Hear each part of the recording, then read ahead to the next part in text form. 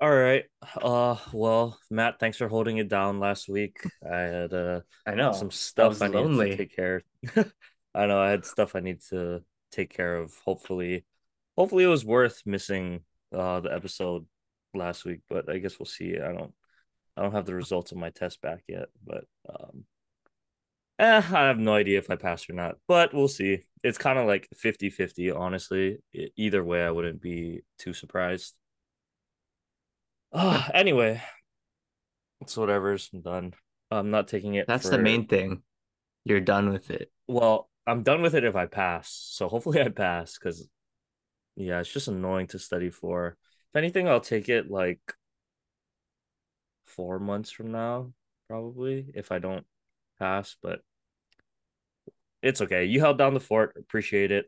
Um, let's get into our stuff for tonight because we got a lot of stuff actually. It was a pretty active week. Obviously, first round of the playoffs. Now we're really in the thick of it, right? We'll get to some of the games. I guess we'll start off with the game that just kind of ended not too long ago. Gotta talk Lakers, right? So we'll start with that game. Well, I mean, we can even take it back to game three first. Just an explosion out the gate. Thank you, Dylan Brooks, for poking the king or poking the bear and setting them off. It was really good to see. I mean, I think it was 35 or 33-9 at the end of the first quarter, something like that. But Yep, like, full out.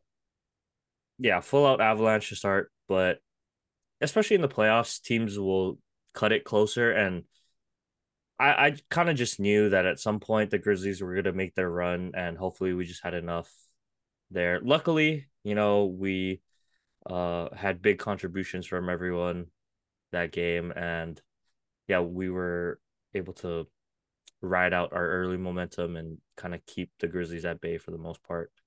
Um, they had no jaw that one, right? So No, that they one did was. have Ja. Oh, They they had did. Ja. Yeah, Ja played game three. He Oh, missed game two. oh, game two. That's right. So the Grizzlies are now winless with Ja. That's right. Oh, that's right. Okay, yeah. So that's right. He comes back and they lose. Anyway, yeah, took care of business. Tonight was a big one, and with 7 game series, Matt.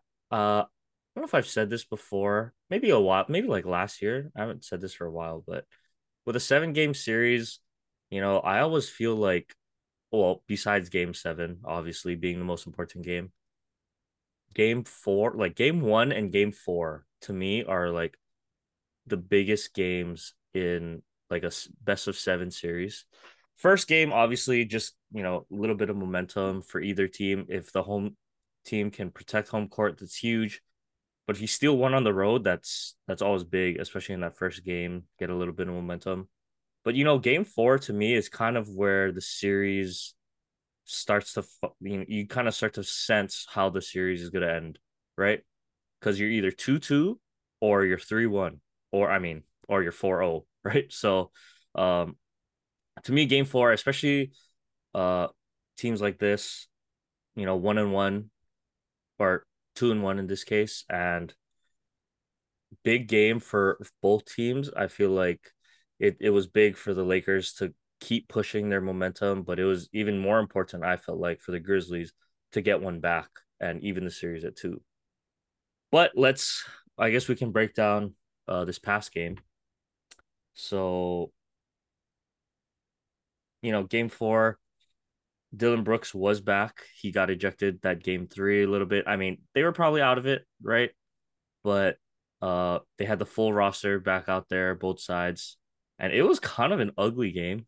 Like offensively, it was, Especially shooting wise. Oh oh my man, goodness. it was not an easy game or a fun game. It's not, it's like the complete opposite of watching like Warriors and Kings, where it's just transition, uh, good shooting on both sides, really good perimeter guys, like completely opposite. So once again, I'm sitting there thinking to myself, where is Mr. Anthony Davis? right?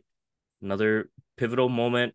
Kind of need him to step up, and I think he only had like 12 points or something like that today. He did play well defensively. I would say, he was a presence uh inside, but also got to give credit to the defensive player of the year, Jaren Jackson Jr., because I felt like he was all over the place, especially down the stretch.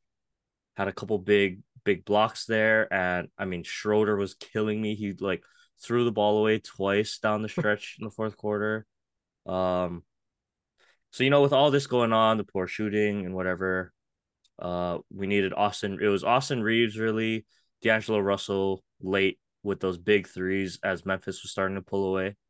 I thought this is a really good game for D'Lo to get some of his confidence back, right? Guys stepping up, but ultimately, it came down to one man and one man only, and that is the king. Yep. So LeBron finally put the crown back on tonight. Hit the huge driving layup over Jaren Jackson Jr. Like he threw it almost to the top of the backboard for the tie, and then got the and one late in overtime to pretty much put the Lakers ahead for good there. So uh I mean gas like both teams just completely gassed out at the end.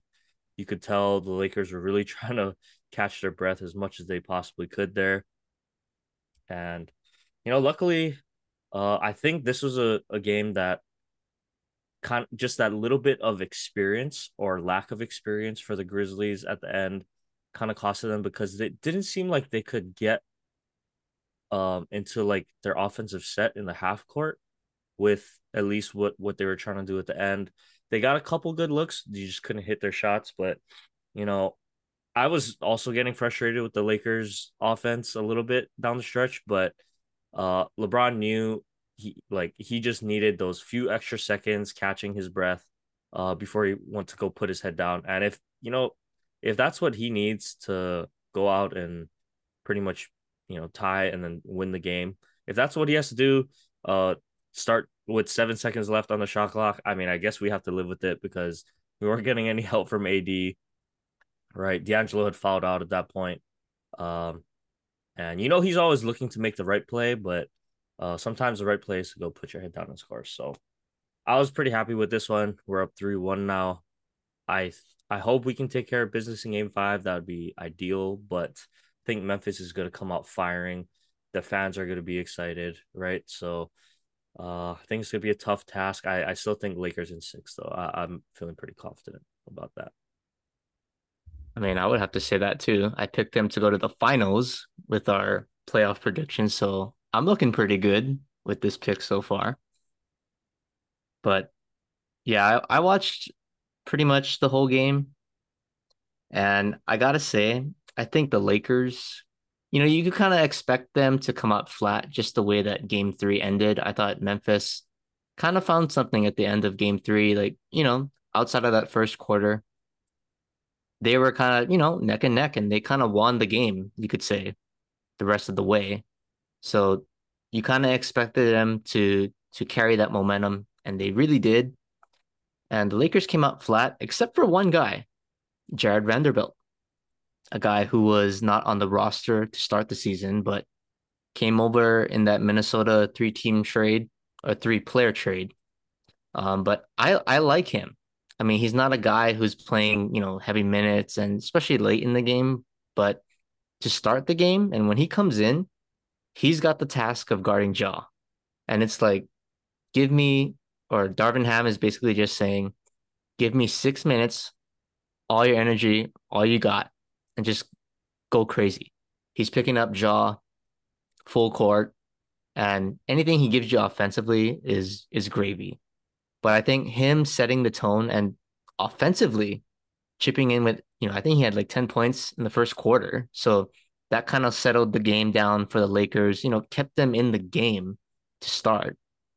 And I thought that was huge. And then everybody else kind of, started coming along. But Jared Vanderbilt really set the tone for the Lakers. And late in the game, it was the other T-Wolf player traded, D'Lo. Mr. Ice in his veins. The game was kind of slipping away. The Lakers were down by 7, and D'Lo goes berserk. Three straight threes on three straight possessions, giving the Lakers the lead. Now, was the one that said if the Lakers are gonna go places, D'Lo has to be the third, the third guy on offense. I don't think he has to be the third guy anymore because of Austin Reeves, but he still needs to be a factor and do things like that. And for him to just show up in that moment, that's kind of all you want from him. You know, LeBron and AD are supposed to be carrying the load, but guys like D'Lo, Austin Reeves, Schroeder, Rui, I mean, those guys just need to have moments. And that's exactly what you want. A couple key role players having big moments throughout the game. And then late in the game, obviously, let your big boys do the work. And LeBron, I'm gonna be really interested to say watch Undisputed tomorrow because I know Skip Bayless is gonna rip LeBron somehow. And honestly, LeBron to me wasn't the greatest, to 3.5 quarters. Defensively was outstanding. Was outstanding. But offensively, the shot selection and I thought the lack of aggression wasn't really there, especially kind of in that middle of the fourth quarter. He's driving and I'm like, LeBron, like you got a one-on-one, like take him. Like you got jaw on you, like take it to the hoop. But, he made the clutch shot when it counted. They needed the basket at the end of regulation, hits the tough layup over the defensive player of the year, and then the icing on the cake was the and one over Mr. Um Villain, Dylan, Dylan the Dylan villain, the villain Brooks, Dylan the man. villain. I mean, that was unbelievable. That was literally greatness that we just watched. But I gotta ask about Anthony Davis. So I kind of had mixed feelings about him in this game. So for the first, I could maybe say 4 quarters, you could say, was pretty awful.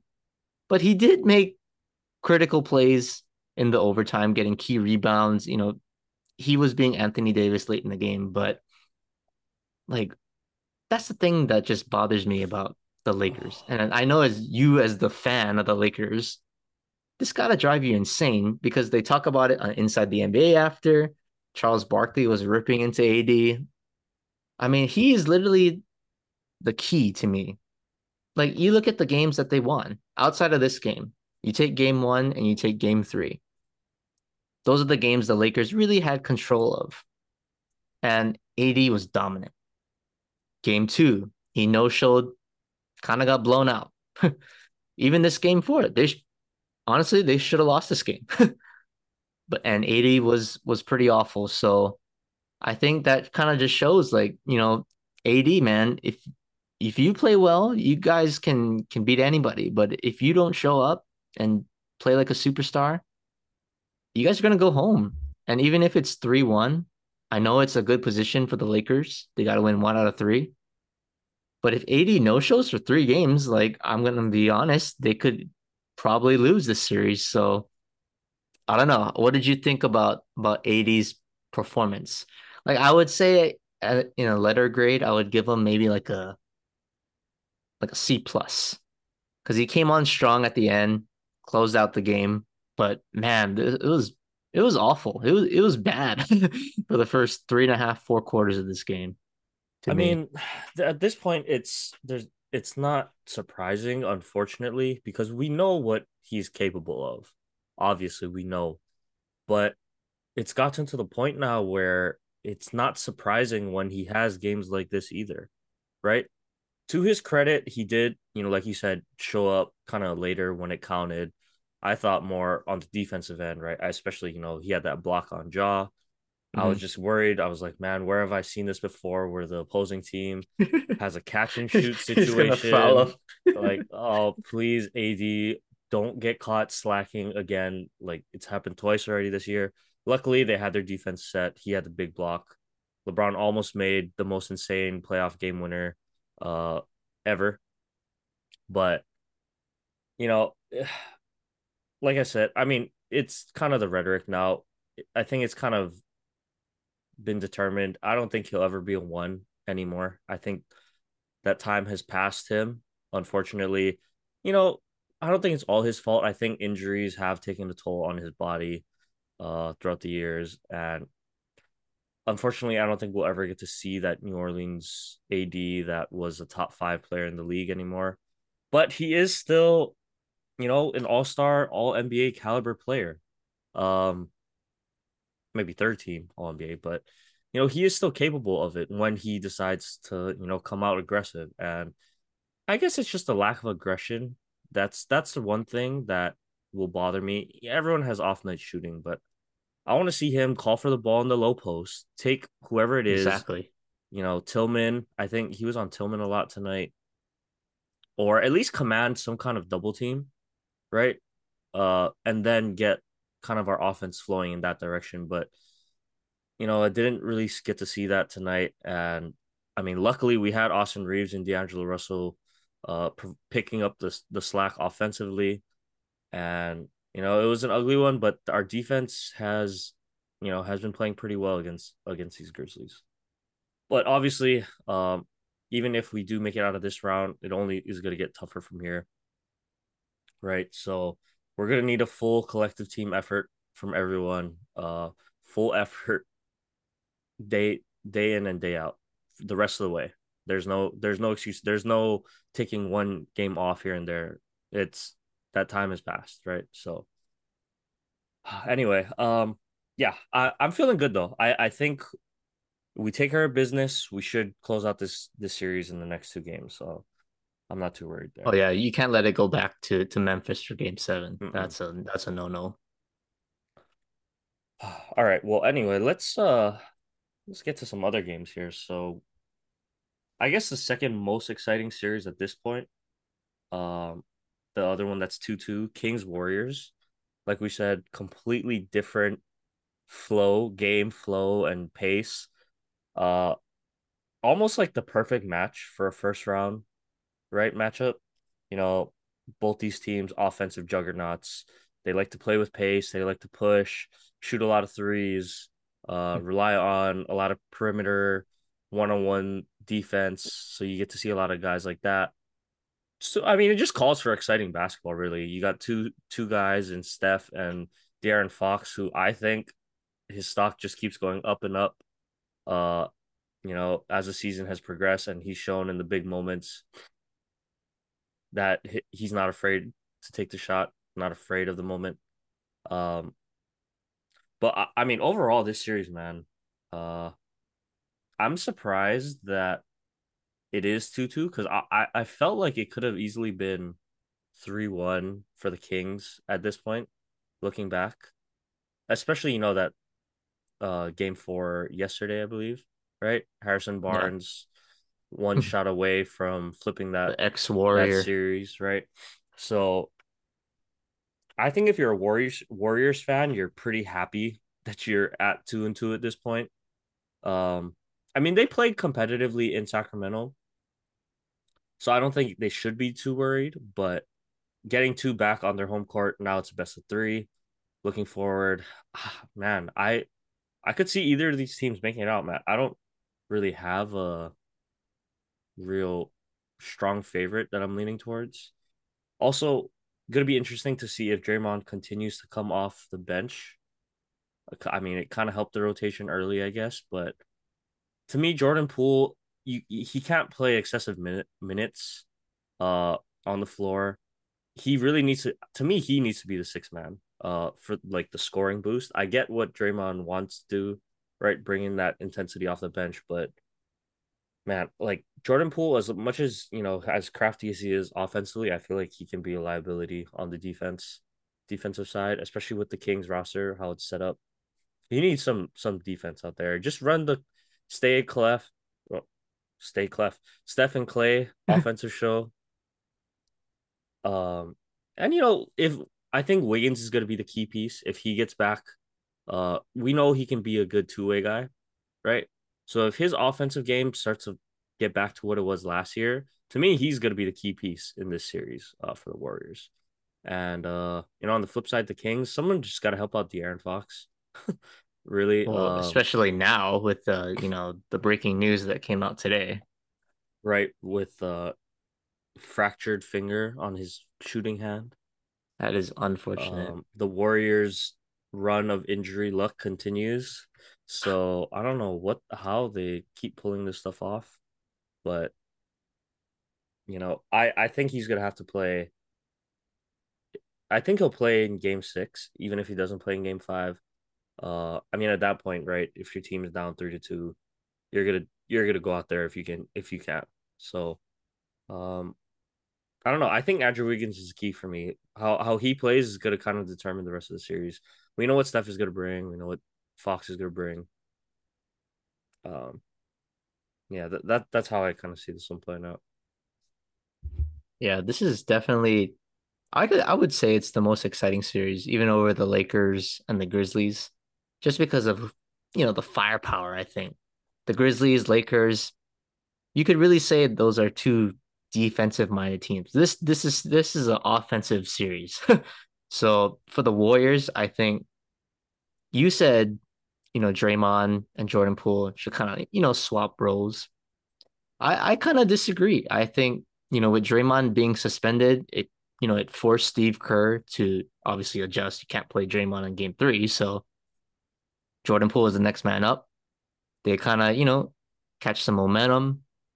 Draymond, not really an offensive guy. So I think being the team player that he was and is at this point, did the right thing. And I think they won two games, with this rotation. So if it ain't broke, don't fix it.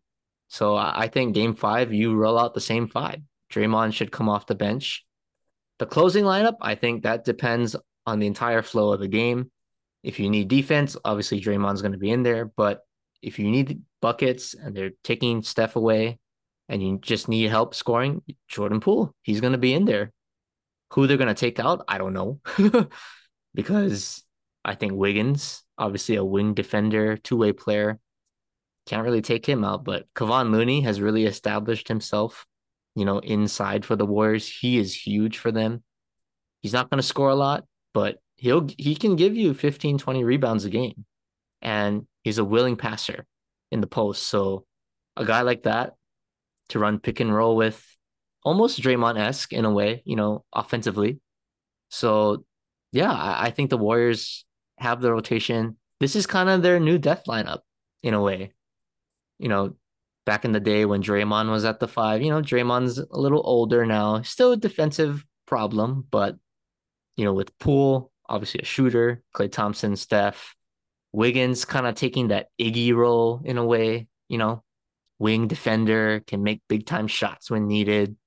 And then, you got your big in Looney. So I kind of like that, this lineup for the Warriors to start. But I think they're gonna keep it rolling for the rest of the series. And then for the Kings, it's kind of scary because one, De'Aaron Fox it's kind of a one-man show right now. So with this, injury news coming out for Fox that now his finger is broken, they already said he's doubtful for game five, so I'm gonna assume he's not gonna play. And like you said, probably come back for game six if it's a elimination game. But where is Domantas Sabonis? He's an all-star. Can you guys put out an APB for him? Because I need my stars to show up. This is not just about the Lakers stars, or this is any team stars, especially in the playoffs. If you're an all-star player, you got to show up. And I watched Sabonis in these games. He just looks physically outmatched by Draymond, Looney, Wiggins. I mean, all these guys that they're throwing at him, he just is not. He's not picking up with the postseason physicality and speed of the game. And if Fox is gone, I mean, they gotta play through him, so he's got to be able to step up. I mean, Malik Monk is nice off the bench, but you can't really rely on him to be a number one option. That's not his role. Davion Mitchell is a nice piece, but he's a defender. He's going to be harassing Steph off the bench. So Domantas Sabonis, if Fox is gone, he's got to score like 30 give you 15 rebounds and 7 assists. He has to do that. That's the only way they're going to win game 5. So unfortunately, I think with the Fox injury, I'm going to have to say the Warriors have the edge in this series, and I probably think they're going to close it out in 6. And it's unfortunate that it has to come down to an injury again, but exciting series. It's got the potential to go 7, I will say. Hmm. But yeah, that Fox injury kind of killed the vibe for me because I was really looking forward to this one. Definitely.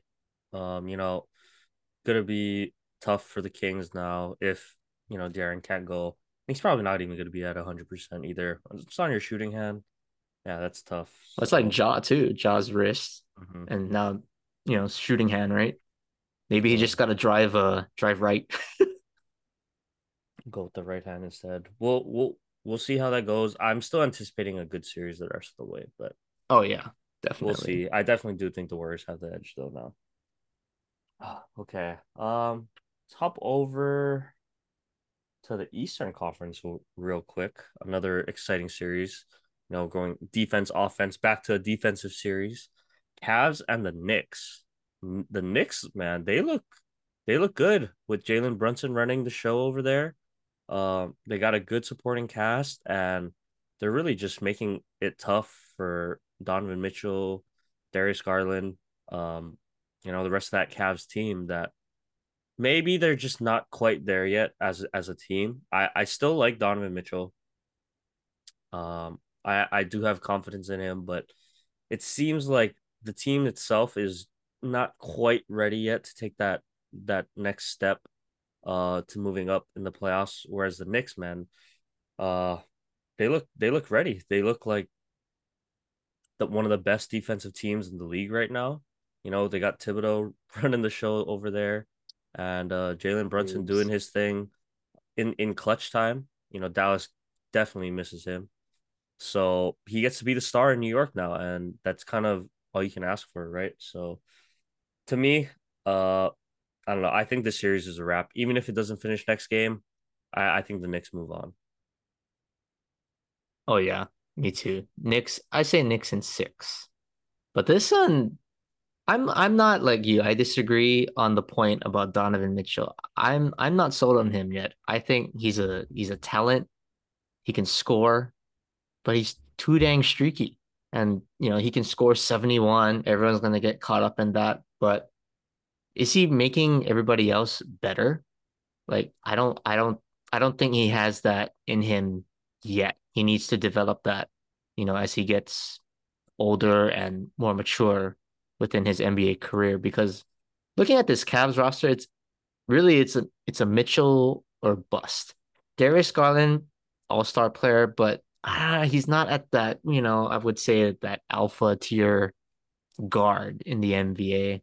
Jared Allen's a good piece, but he's just a rim protector. Evan Mobley, I think he's going to be good, but I think this is his second year in the league, so he's still young. Karis LeVert, nice player, but has an injury history, so it's a Mitchell or bust show for me offensively. And when you're playing a defensive team like the Knicks, you can't just have one guy, try to take all the shots and do it himself. It's got to be a team oriented offense that's going to take you down. And that's just not what the Cavs are at this point. It's all about Donovan Mitchell.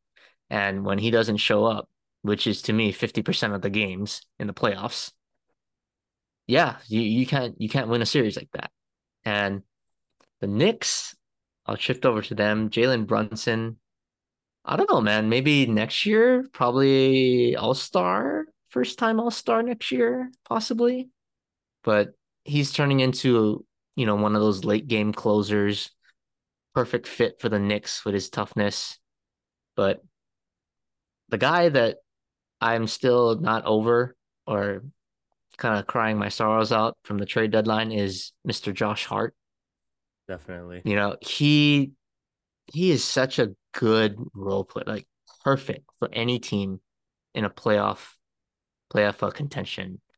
Plays defense, shoots the three really well, and he just makes winning plays, man. And the Blazers, I hate to bring it back to them. They're not even in the playoffs. But at the time, you guys were in contention and you trade him away?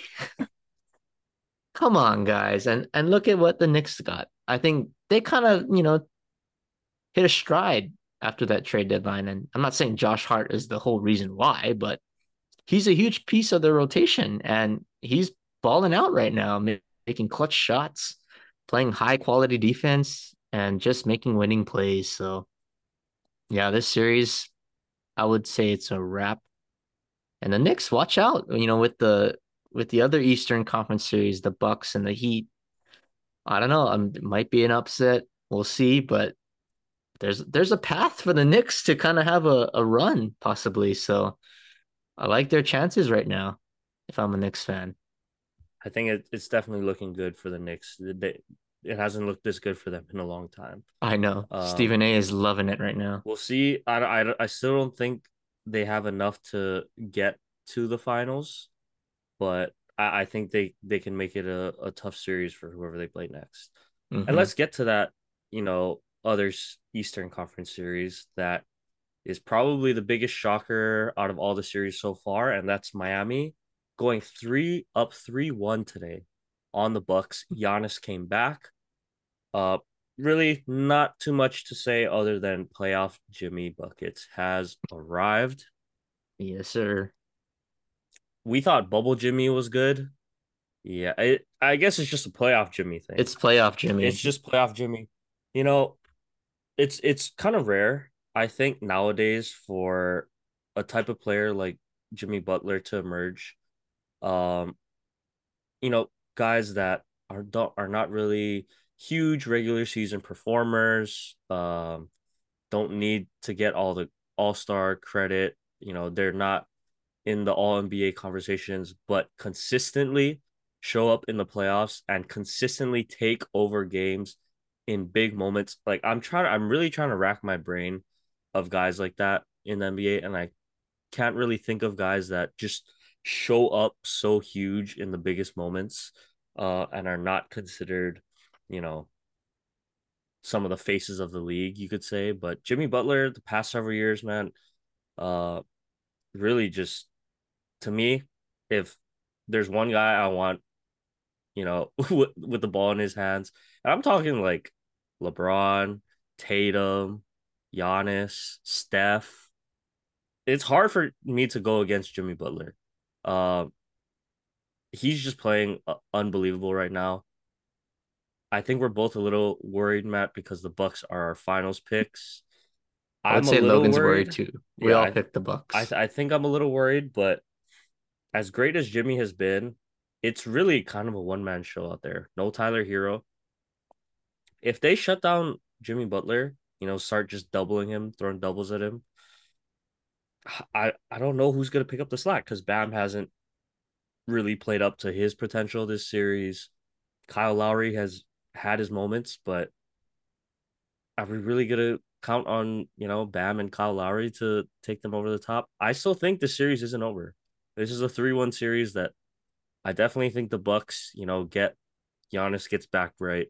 Um, and they had the lead, throughout this game. It's just kind of Jimmy took over late, but I'm not counting out the Bucks just yet. I don't think this series is a wrap. I could see it going 7 still. Oh yeah, me too. It's a weird thing, right? Like the number one seed, they're down, they're facing elimination, but it's like, oh, we're not that worried yet, even though they can't really lose a game for the next three games that they play if they make it that far. But I mean, to me, the key is Giannis was out. So this is really the first game that he was playing. He played a full game. This is the first game in the series he was playing a full game. And to what you said, they controlled the whole game, and it took literally the greatest Miami Heat playoff performance from Jimmy Butler to overcome that. And the game was close.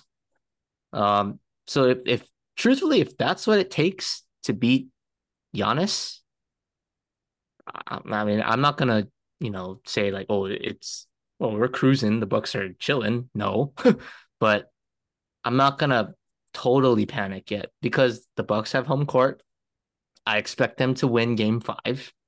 back in Milwaukee, and now you put the pressure on, Miami if you go back to game 6. Because you win that game 6, they're going to win the series, I think. And I still believe a healthy Bucks team is the best team in the NBA. And I don't know what Budenholzer is going to do. I've been saying this from the trade deadline, but Jay Crowder, I thought was a huge pickup. He did not even see the court in game 4. So I need to see Jay Crowder, maybe less of Pat Connaughton and less of Joe Ingles a little bit now.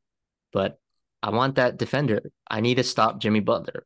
I'm throwing Jay Crowder at him. I'm throwing Drew at him. I'm throwing Chris Middleton. I'm throwing Giannis. I'm throwing all these guys at Jimmy just to stop him because, like you said, Tyler Hero is gone. He's kind of that second scorer on that team. So make somebody else beat you. Double team him. Just get it out of his hands. So honestly, I still think the Bucks are going to win this series. I really do. With a healthy Giannis, they'll be winning this series. Book me on that. Okay, okay, I like that. I'm worried, but I'm with you. I think they can still win I'm the worried, series. but I'm not panicking, and it's weird because they're facing They're down three elimination. one. Yeah. I feel the same way. All right. Well, let's just kind of wrap up these other series here. Sixers took care of business against Brooklyn. I just think Brooklyn was a nice story, but Mikhail, he just You don't got stars. You need wasn't quite stars. there just Yeah. yet. So they took care of business. Hawks, Celtics. I personally think that series is a wrap. Now I think the Celtics are gonna take care of business this next game. Really, not too much to say. The Hawks had a good run, but no DeJounte now too. It's gonna be kind of tough. So I got the Celtics in that one. Nuggets, Timberwolves. I'm glad the Timberwolves were able to not get swept. But I mean, if I'm being honest, I think that was just an Herculean effort to save them down the stretch. I don't know if he can do that 3 more times in a row. So I'm gonna go on and say, yeah, Nuggets handle business. If not next game, in game 6. So Yeah, I'm excited. This got to be one of the most exciting first rounds in a while. Definitely more than last year, I mhm. feel. Maybe it's because LeBron's back in the playoffs. That's got to be it, man. It's because the king Yeah. is back. It's just better for basketball. Um, all right. Well, we'll check back in next week, see how everything plays out because you never know. You never know with playoff basketball, right? On that Yeah. note, though, let's let's take a break here. We got some football and baseball stuff to talk about. There's a lot of basketball talk, so we'll take a short break here, and we'll get back with some NFL talk.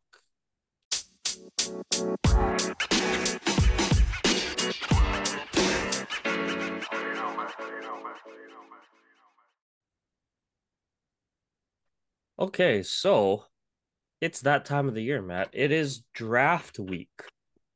We Finally. finally have some NFL news to talk about. We'll get to the other breaking news that happened today, but start with the draft stuff. It's always fun.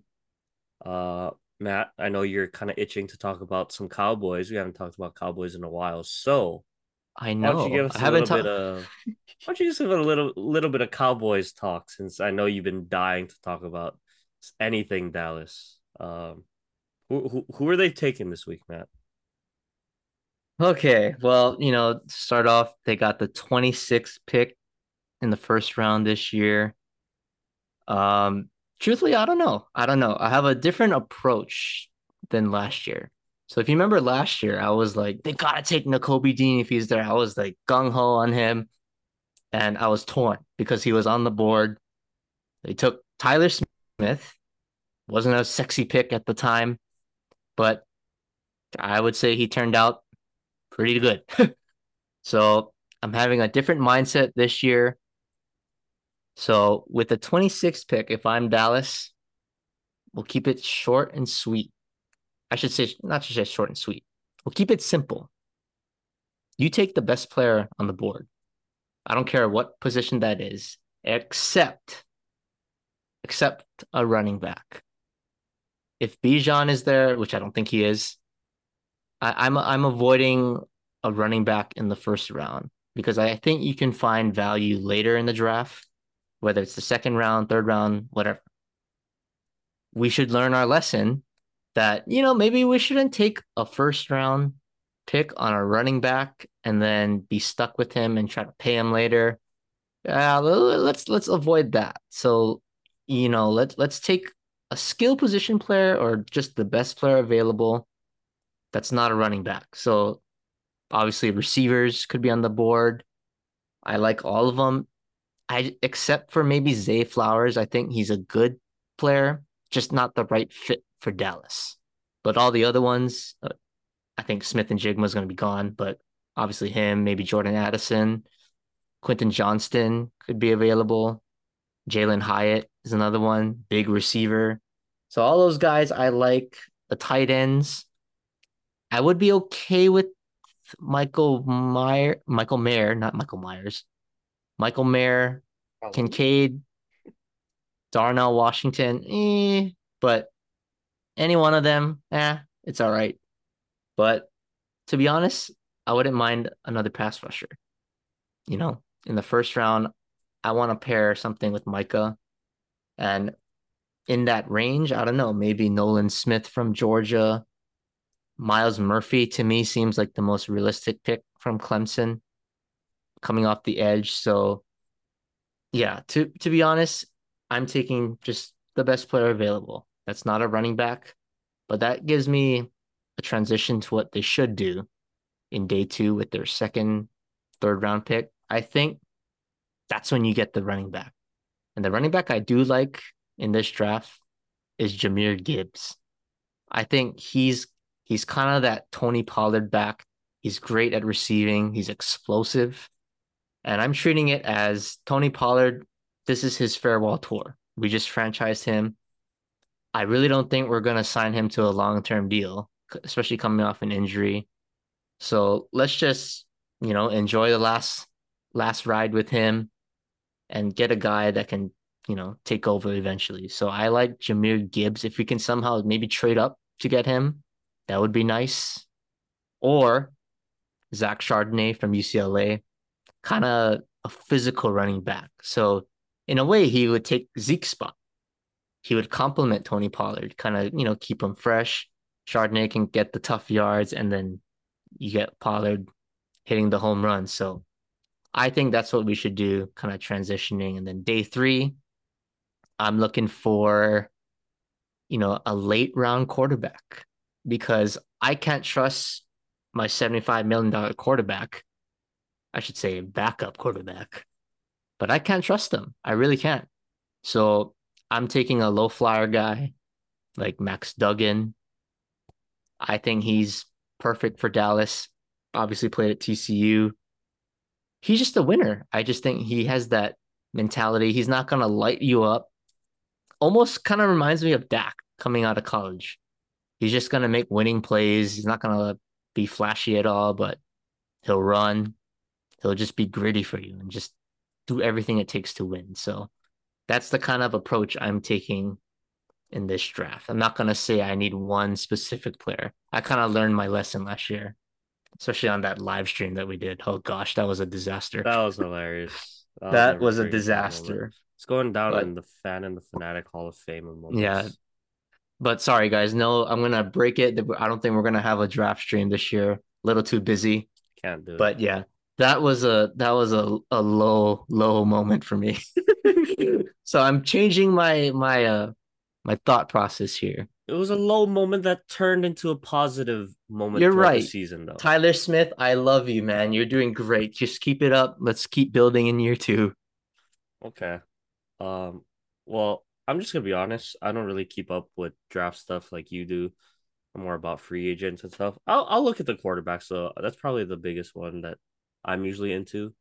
But for Miami, I think they have a second round pick this year. It's their first one that they get with the whole after the trades and the tampering stuff. Right? That's right. They don't have a first round pick. So I think there's a center. Looks like they're projected to take around their pick. I think you take an offensive lineman, it's not going to hurt. You get the best offensive lineman kind of available, help bolster up and give some depth to that offensive line because, as great as Armstead was this past year, he's known to have an injury history. So I think just beefing up that offensive line any way you can. Connor Williams had a great year for us, Matt. He did really well at center. Congrats. I'm just saying Congrats. he did really Congrats. well. Um, they might also look for another playmaking receiver in the draft, but I think we have enough at receiver right now. We brought back like Craycraft as well. Sounds like we might trade Cedric Wilson though. So I'm not too sure what's going on there, but it sounds like Come home. they said they wanted to do right by Cedric Wilson. Not sure what that means. I don't know if he just doesn't fit the role that they want him to be in. But he's staying active. He's staying active, working out with Tua, Tyreek, Jalen. He works out with all of them. So I don't know. I don't think it's a chemistry thing. It might just be a scheme and fit thing at this point. I don't think there's any hard feelings. And props to Cedric Wilson because he hasn't complained about his role at all. I thought we should have been utilizing him much more last year, but I guess that's the direction Miami wants to take it. So we'll see. Either way, I'm pretty confident in Chris Greer. I mean, the past few drafts have been really good for Miami. I would say, looking at guys like Javon Holland, Jalen Waddle, right? They've turned into really good picks. Minus the Igbenogany pick, but guys like Kader Kohu, late round picks stepped up for us, and I like where this team is at right now. So there's always room to improve in the draft, but I have full faith in Chris Greer that they'll address the needs that they have to. Anyway, I think we should move on to this next one. So this is an interesting one. The quarterbacks. So the quarterbacks have been changing who's going number one, kind of the whole offseason or, pre-draft workout combine time, right? It went from obviously it's Bryce Young, and then Bryce Young started falling off. Oh, he's too small, this and that. I think it's going to be CJ Stroud. Oh, but now CJ Stroud did poorly in like the Wonderlic test or whatever test that they took. Now everyone's kind of falling off of him. Now it's Bryce Young again. So it's kind of going back and forth, right? We've been seeing the roller coaster ride that is the pre-draft quarterback ranking. So let's just give our top five. We can start with five. We'll just go five. I'll give you my five straight up, and then I guess you can give me your five. So I was actually kind of torn about number five. I'm gonna just stick with the safe pick though. Go with Hendon Hooker at number five. I really like that. I remember this Fresno State guy though, the Jake Hayner. Jake Hainer. He I couldn't mean, beat Hawaii. I mean, but he looks like he has the physical tools at least to be an NFL quarterback. But I'm just gonna play it safe. I think Hendon Hooker, he was a winner. Like he played well. He played pretty good football in Tennessee. I think he showed enough to be considered the fifth best QB in this draft. And then one through four, it's where it gets real spicy. I think a lot of people have Anthony Richardson, but I'm gonna put or sorry, they have Anthony Richardson high. I'm gonna put him as the fourth one. To me, just way too raw. Obviously, the most physically talented quarterback in this draft with size, arm talent, speed, but I think play matters. So I'm gonna have to see a little bit more from him before I'm feeling real confident. So that'll put me at Will Levis as number three, and then CJ Stroud, and then Bryce Young. So I mean, we've both been big on Bryce Young this whole time, right? CJ Stroud, the Wonderlic test. I mean, it does concern me a little bit because I kind of saw this graph of how quarterbacks end up turning out based on their Wonderlic score. So it was a little concerning, but to me, I saw the play on the field. I'm confident in him. I think, he's been in the big moments before. And, Will Levis, maybe he is capable. It was kind of hard because he was down in Kentucky, didn't get a chance to show his stuff against, the real elites in the college football playoffs. But regardless, I still have CJ Stroud at number 2 and Bryce Young at number 1. We've been talking about it this whole time. I just think he's the winner. He's the most proven. And the size, yeah, it is a little concerning in the NFL, but I think he's a little more, you know, he's not as stout, right? Stoutly built. He's a little on the little smaller side, He's but small. he's small, but he is agile. So I think he can avoid the rush pretty well. And when you're kind of that small and you get tossed around a little bit more, I feel like it's a little bit easier to protect yourself out there when because if you're kind of bigger, but you can't really move that well, that's when like Tua, for example, right? Like he's not the most elusive type of guy. He's built pretty stocky, but he's not going to be slipping out of anyone's grasp, kind of thing. Like I think Bryce Young can. So that's my rankings. Yeah, I'm pretty confident in that. Yeah. That's a good list. I was worried that we would have the same list and then there would be nothing to talk about, but okay, that's a good thing. But I'll keep it simple. Same, it's the same group of five as you, but I'll start with five. So out of those five, I got Anthony Richardson at five. The dude's just too raw to me. Like I like you said it, film doesn't lie. And I think there was a stat too, and this is when Hawaii was at kind of their low point last year. They were, I think it was Hawaii and Florida. I think they were the last two teams to have a passing touchdown in the season. And doesn't that concern you that Anthony Richardson is compared with Braden Shager in a stat? Like that's a red flag to me. So yeah, I think he's just physically there, but football wise, making the right throws, making decisions, quick decisions. Yeah, I don't think he's there yet.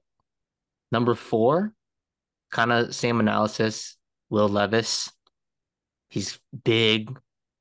I think he has a better potential to me than Richardson, but I haven't seen enough from him. I think he has a lot of interceptions as well, so he needs to cut that down.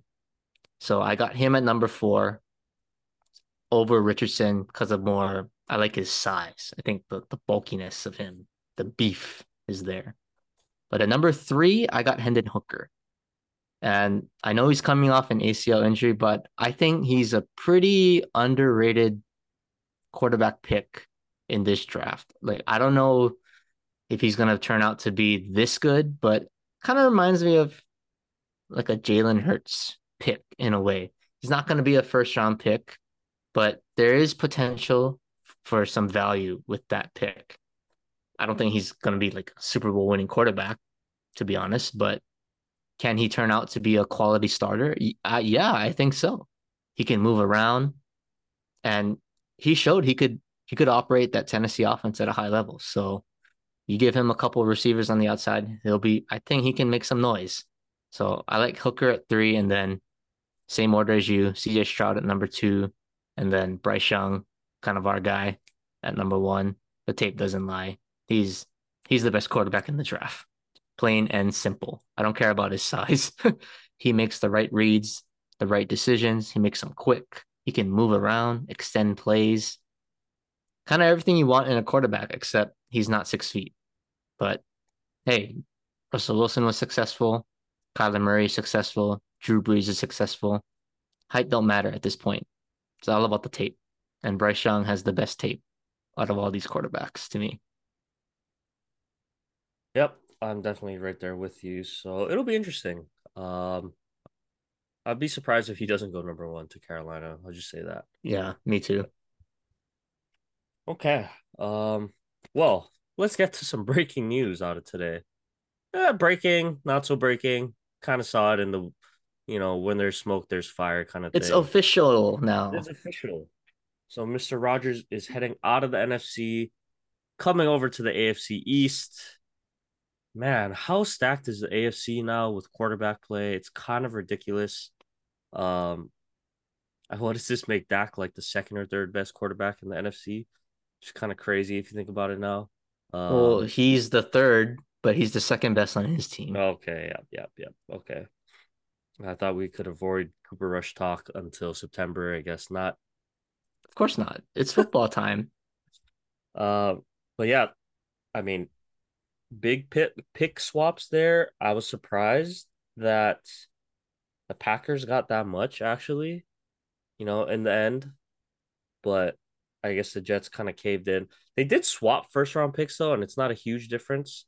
So to me, if you're the Jets, that's a win right there. But to still get, a second, a sixth, and I'm gonna assume it's gonna become a first. This second that will turn into a first if he plays 65% of the games. To me, that's a big win for the Packers. So, he was Rodgers kind of out the door already. You can finally usher in the new Jordan Love era. It's kind of a win-win to me. And, Jets being in win now mode, making the AFC East that much more insanely competitive, right? I think it's a win for both teams, but I don't know. It's going to be interesting to see how Aaron Rodgers fits with a lot of the young guys. I think that'll be interesting to see if he can get Garrett Wilson on the same page as him. At least he is bringing over Alan Lazard, guy he likes and trusts. The defense for the Jets, I still think will be their best part of their team. But I mean, now you have Aaron Rodgers at quarterback.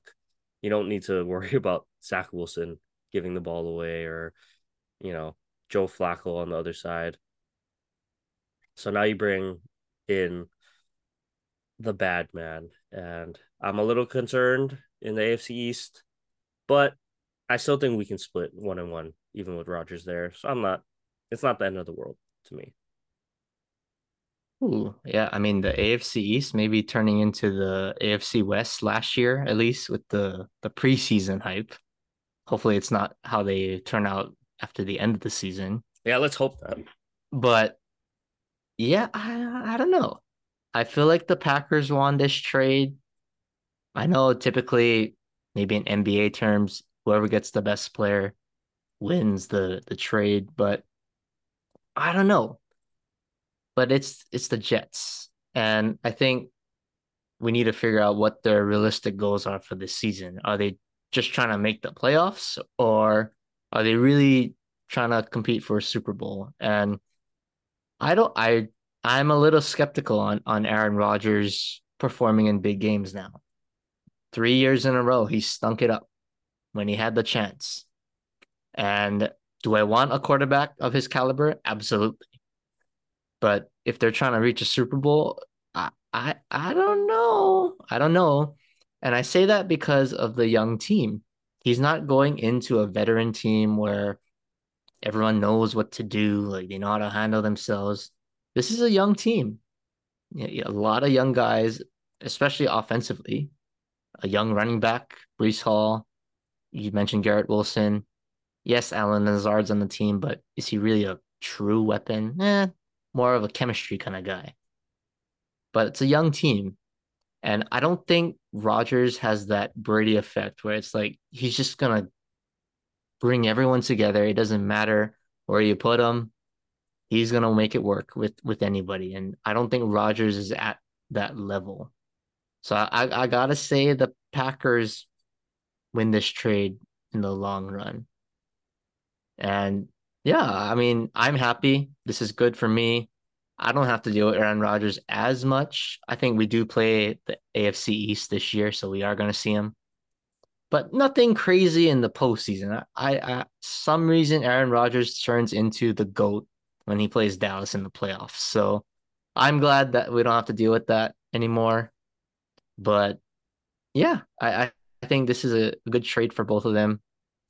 Maybe the Giants are gonna, fall off the map again. Now they're not gonna be the talk of the town in New York football. But yeah, Jets, I think definitely could see them making the playoffs this year. That's for sure. Now they just got to get Lamar to go to the Patriots, and we can just have an all-out Oh brawl in God, the please AFC East. no, That would be please. That would be insane. Keep Mac Jones there, please. Oh my goodness. I don't need another headache with New England. It's just gonna be a mess. I still think I like our chances though. I think we can pass Buffalo this year. Um, I don't know. That's just my early thought, Matt. I think we can overtake Buffalo this year. Because sounds like there's a little bit of drama with Stephon Diggs and Josh Allen, but who knows? That might just be a Yeah, that's rumor. true. Buffalo doesn't have that aura like they did the last year. Like everyone was Mm. just penciling them to be Super Bowl favorites. But yeah, you gotta wait and see. And it's gonna be exciting when we make our predictions. It'll be very interesting in this division. I can't wait for football to start again. It'll be a fun time. Okay, well, we'll see how the draft goes, and we'll be back next week for sure to discuss our reactions to some of the draft picks. Always going to be draft night drama, but let's end our pod night with some baseball talk. Our team's been kind of up and down, both of our teams. So I'll let you start off though. Checking in on the Yankees. How are we feeling?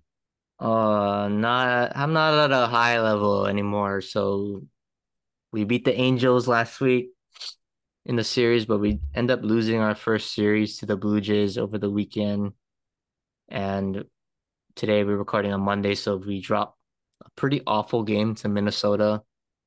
We Joey Gallo hits a home run, Sonny Gray throws a gem. Of Shocking. course. Of Of course. course, those two bums. But overall, from the team, I'm a little concerned. We just can't stay healthy. And even when we were healthy, it's not like we were really mashing the ball. And God, our lineup is really struggling right now. Judge is kind of hitting a cold spell right now. I think his average dropped to like 240. Glaber had that hot start. He's kind of fallen off a little bit. So really outside of maybe Rizzo, Rizzo's been the best for sure. but yeah, like outside of him, nobody's really hitting. Volpe's, he's a rookie. I like what I'm seeing though, but really outside of Rizzo right now, there really isn't a consistent bat in the lineup. And outside of Judge and Rizzo, maybe LeMahieu, I think DJ. who really strikes fear, if you're an opposing pitcher. And, I think Aaron Boone, Brian Cashman, the pitching is okay. I think we're okay in the pitching, but we got to fix the offense and especially our bench. Our bench is atrocious. So we need to get rid of these guys like Calhoun, uh, maybe even Franchi Cordero was a nice story, but he's like one for his last 20 with 8 strikeouts. Aaron Hicks should have been off the team like 4 years ago. So like they got to reshuffle this bench, and I don't know whether it's a trade, calling up some young guys, but they got to reshuffle the bench. And I gotta say, there is one guy on this bench that has really solidified his role, and that's IKF. Oh yeah. He He's he's found the role, and I will say he's playing great center field for a guy that's never played outfield before. And I think it was the Angels series. yeah, Had he a had a couple couple. nice catches Yeah. in the outfield, had a big hit up the middle. So, he's just providing defensive versatility and speed. So at least we have a role for him before we ship him off to the Dodgers next month. But at least we have a role. We're boosting his trade value so he can play shortstop for the Dodgers when I check him out next month. Man, it's crazy because I don't well, I'll wait till you're done. No, but on a serious note, to kind of wrap this up for now, it's a little concerning, and call me crazy. Maybe I'm panicking too much, but I don't know. Maybe come the trade deadline, if the Angels are out of it, let's just try to get Shohei, just for even if it's a rental. I don't know. Let's just go all in. Give the Angels whatever they want, prospect wise. If you got to give up Volpe, just give them up. We got Peraza. Just do whatever you need to do to get Otani, to get some kind of offense, because I think that's the problem right now. I don't know. Oh, by the way, Shohei is a dominant pitcher too, and we kind of need that because Carlos Rodon. just seems to never want to come back. I don't know what it is. So with him, Sevy's hurt. Montas is not going to be back till later in the season. So we need help. We need help. And call me crazy, but Otani kind of checks both of those boxes. So maybe that's something we just look into and say, F it. Let's just go all in, see what the Angels want, and just plunge.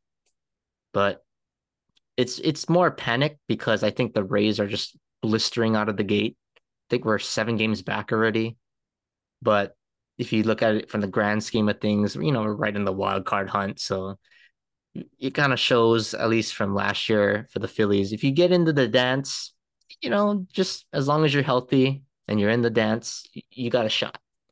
So, we're still in contention. I still think we're going to make the playoffs, but, we're the Yankees. We got to dominate. And, I don't like this mediocrity, just kind of coasting through the regular season. We need to establish ourselves as a contender. But it is only April. I'm not going to totally panic yet, but it's a little concerning offensively right now. Okay. Yeah. My saying is you don't have to panic just yet. There's cause for concern, but no reason to push the panic button. Well, I'll head over to my Dodgers really quick. Couple of key things. So right now it's weird. Probably the biggest issue, shortstop. Miguel Rojas got hurt, so that's kind of a big loss for us. And we have a lot of guys on paternity leave, which is like really weird. I think like Mookie went on, Muncy just went Muncy on, just went on. Gratterall went on, Evan Phillips had been out from last week. So it's like all these Dodger babies are just being born all at once, I guess. I don't know what was like about 9 months ago, I guess. All these babies like started I guess maybe it was after the Dodgers got knocked out of the They had playoffs. family time. They Or had quality yeah. family time. Yeah, and they all just decided to have kids at the same time, I guess. I don't know. Kind of an interesting thing there. But yeah, shortstop, it's gonna be interesting. Is Mookie really gonna become one of our starting shortstops? Kind of crazy to think about. I think we're gonna make a trade for a shortstop, I would hope. So IKF. I mean, it's kind of crazy IKF. that that's actually a possibility. I don't think we're gonna do it because we definitely need hitting more than anything right now. Um, so like I said, nothing too scary, but yeah, that shortstop position, we're gonna have to need to figure that one out pretty soon. So I'm hoping someone, we either make a trade for someone or someone steps up and kind of solidifies our shortstop role. Outfield hitting has been a little bit tough as well. Jason Hayward's been struggling. Trace Thompson, he had that 1 3 home run game earlier in the year. He's been struggling. Chris Taylor's been struggling. So kind of our outfield play has been a little concerning. It's not something you really want to look forward to. Also, I believe Will Smith, he's been out with something, right? I think he's He been, has a concussion. yeah, he's been out. So we haven't had him. He was probably our best hitter before he went down. So we've kind of been struggling, but to stay healthy. But hey, we took the series over the Cubs, who were kind of the hot team, one of the hotter teams in baseball. We have a tough stretch coming up. We play the Pirates, who are on fire right now. So it's going to be an interesting series for sure. Not the cakewalk like I think we all imagined they would be at the beginning of the season. But I just want to get to the two biggest highlights for me, at least. And that's our two lefties, right? So, first, got to give credit to James Outman, who I told you about, you and Jaden, at the beginning of the year, right? I said, watch out for this kid, man. He's the next great Dodger lefty bat. The Seager, then we had Belly. Now it's Outman. And he has proved me right, I should say. He has proved me right. Uh Making a strong case for, rookie of the year. I think he's up to 7 home runs now on the year. He's hitting about 300, around the 300 level. So really good stuff to see there. He has a couple he's a pretty decent glove and arm as well. So I think he's going to solidify himself as an everyday starter real soon here. So obviously, like what I see from him, hopefully he can keep that momentum going throughout the year. But to me, the biggest surprise, and I am so happy about this, Max Muncy, like He's back. he is back, and he is crushing balls again with confidence. He's swinging with confidence. I said, Matt, after about that first week, he had 5 strikeouts in a game. It was looking rough. I was like, oh man, maybe you know we're gonna just have to let him go. But after I said that, he picked it up and he started seeing the ball well again. He's going back to the patient Max Muncy, swinging at strikes. That's exactly what you want to see. And now leading the league in home runs with 11 already. He's really pushing the pace there. Hopefully the paternity leave doesn't slow him down at all. I hope he still get some good sleep with the baby and everything. But yeah, just completely needed right now. We have a lot of guys struggling to hit, but he has been a constant in our lineup this year. And for him to have the power back, like even more so, he's Yeah, really that's provided huge. that 4 hole threat again for us. Man, it's really like a different, like adding a different player in free agency from last year with how bad he struggled last year. Um, it's like trading for a somewhat all-star caliber player, this year. I mean, leading the league in home runs, he's hitting for power. Um, I just hope he can stay locked in throughout the season and it carries on to the playoffs. But yeah, the shortstop we're gonna have to fix. And I should say one more thing. Our pitching, we need to address the pitching, the starting pitching, especially. Tony Gonsolin cannot come back fast enough, and we're really missing Walker Bueller. Julio got roughed up the other day, but I think he'll be fine. Kirsch, he's been solid as usual, just really good to see from him. Dustin May, he's showing flashes again. I think he's finally getting comfortable, but he's not quite in his peak form just yet. But man, we're gonna need some relief and starting pitching because we have really, really been struggling in those two areas so far. We've kind of just had to out hit everyone that we're playing. So if we don't score like 5+ runs, 6+ runs, it can be a little tough. So um I think we're gonna have to make a move at the deadline. Maybe 1 or 2 relievers or one starting pitcher and a reliever. I'm not too sure. So far, the Syndergaard experiment has not been working out like I anticipated. Yeah, Unfortunately, your Dodger magic might be uh, running out on that one. you might have to come out of the pen pretty soon. Because he did decent, but it's just 1 or 2 hits turns into a home run. Um, yeah, kind of not what you want to see there. But like I said, it's only April, getting into May pretty soon. No time to panic just yet. Thankfully, the Padres are not overpowering anyone. The Diamondbacks have been the surprise in the division. I don't know how long they can keep it up.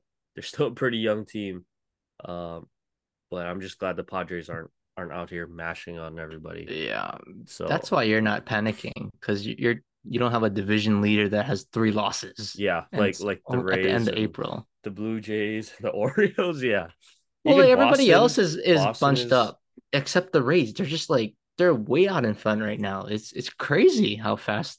well, Maybe they'll be like the Yankees they're the best team in the league and right just now. crash at like in June and July. Yeah, I mean they just hit more home runs than everyone, and that's kind of their secret, right? And they're just Like, getting all these walk-offs, like, oh gosh, the 1-0, they win games like that. They score three in the ninth, I think, a couple games ago to walk it off. Like, oh gosh. That's the kind of games you just wish they'd lose, and they don't. And they win today, they beat the Astros, so it's like, oh gosh. Can anybody beat these guys? they're gonna be tough. I think they're. It's only April. We'll see if they can stay hot. But if they continue, you know, they probably will hit 100 wins at this rate on the year. Right? They already got 20 wins. It's not even May yet. They got 20 wins. So well, Ray's looking good. Pitching, hitting. Oof. Good luck. Good luck catching those guys. Yeah, and Glasnow's not back yet too, so they're going to be even better pitching Yeah, wise. scary stuff. All right, Matt. That was a good pod. I think we got to a lot of stuff there. Why don't you take us home with our sports fact of the day? All right. In honor of the draft this week, we'll keep it at an NFL sports fact. So we're recording on April 24th, and we'll throw it back to 2004 when these, at the time, San Diego Chargers had the first pick, and they selected a quarterback by the name of Eli Manning. Eli Manning, who did not play a single snap for the Chargers because he was traded to the Giants right after that. And we all know the rest of his career. One of the only two men to beat Tom Brady in a Super Bowl. Mm-hmm. So, and the only one to beat him twice. So, Eli the Tom Brady. Cowboy Slayer Manning. Yep. And he slays the goat too, And the Goat Slayer. and the goat slayer. But yep, that's a NFL sports fact in honor of the draft this week. I'm ready for the draft though. Let's go, boys. 26th pick coming up on Thursday. Okay, well, check back in next week. Basketball updates, draft updates, baseball updates. You know what it is over here. Anyway, guys, as usual, thank you all for listening. We really appreciate it. Have a good week. Everyone stay safe out there, and I will see you guys next week.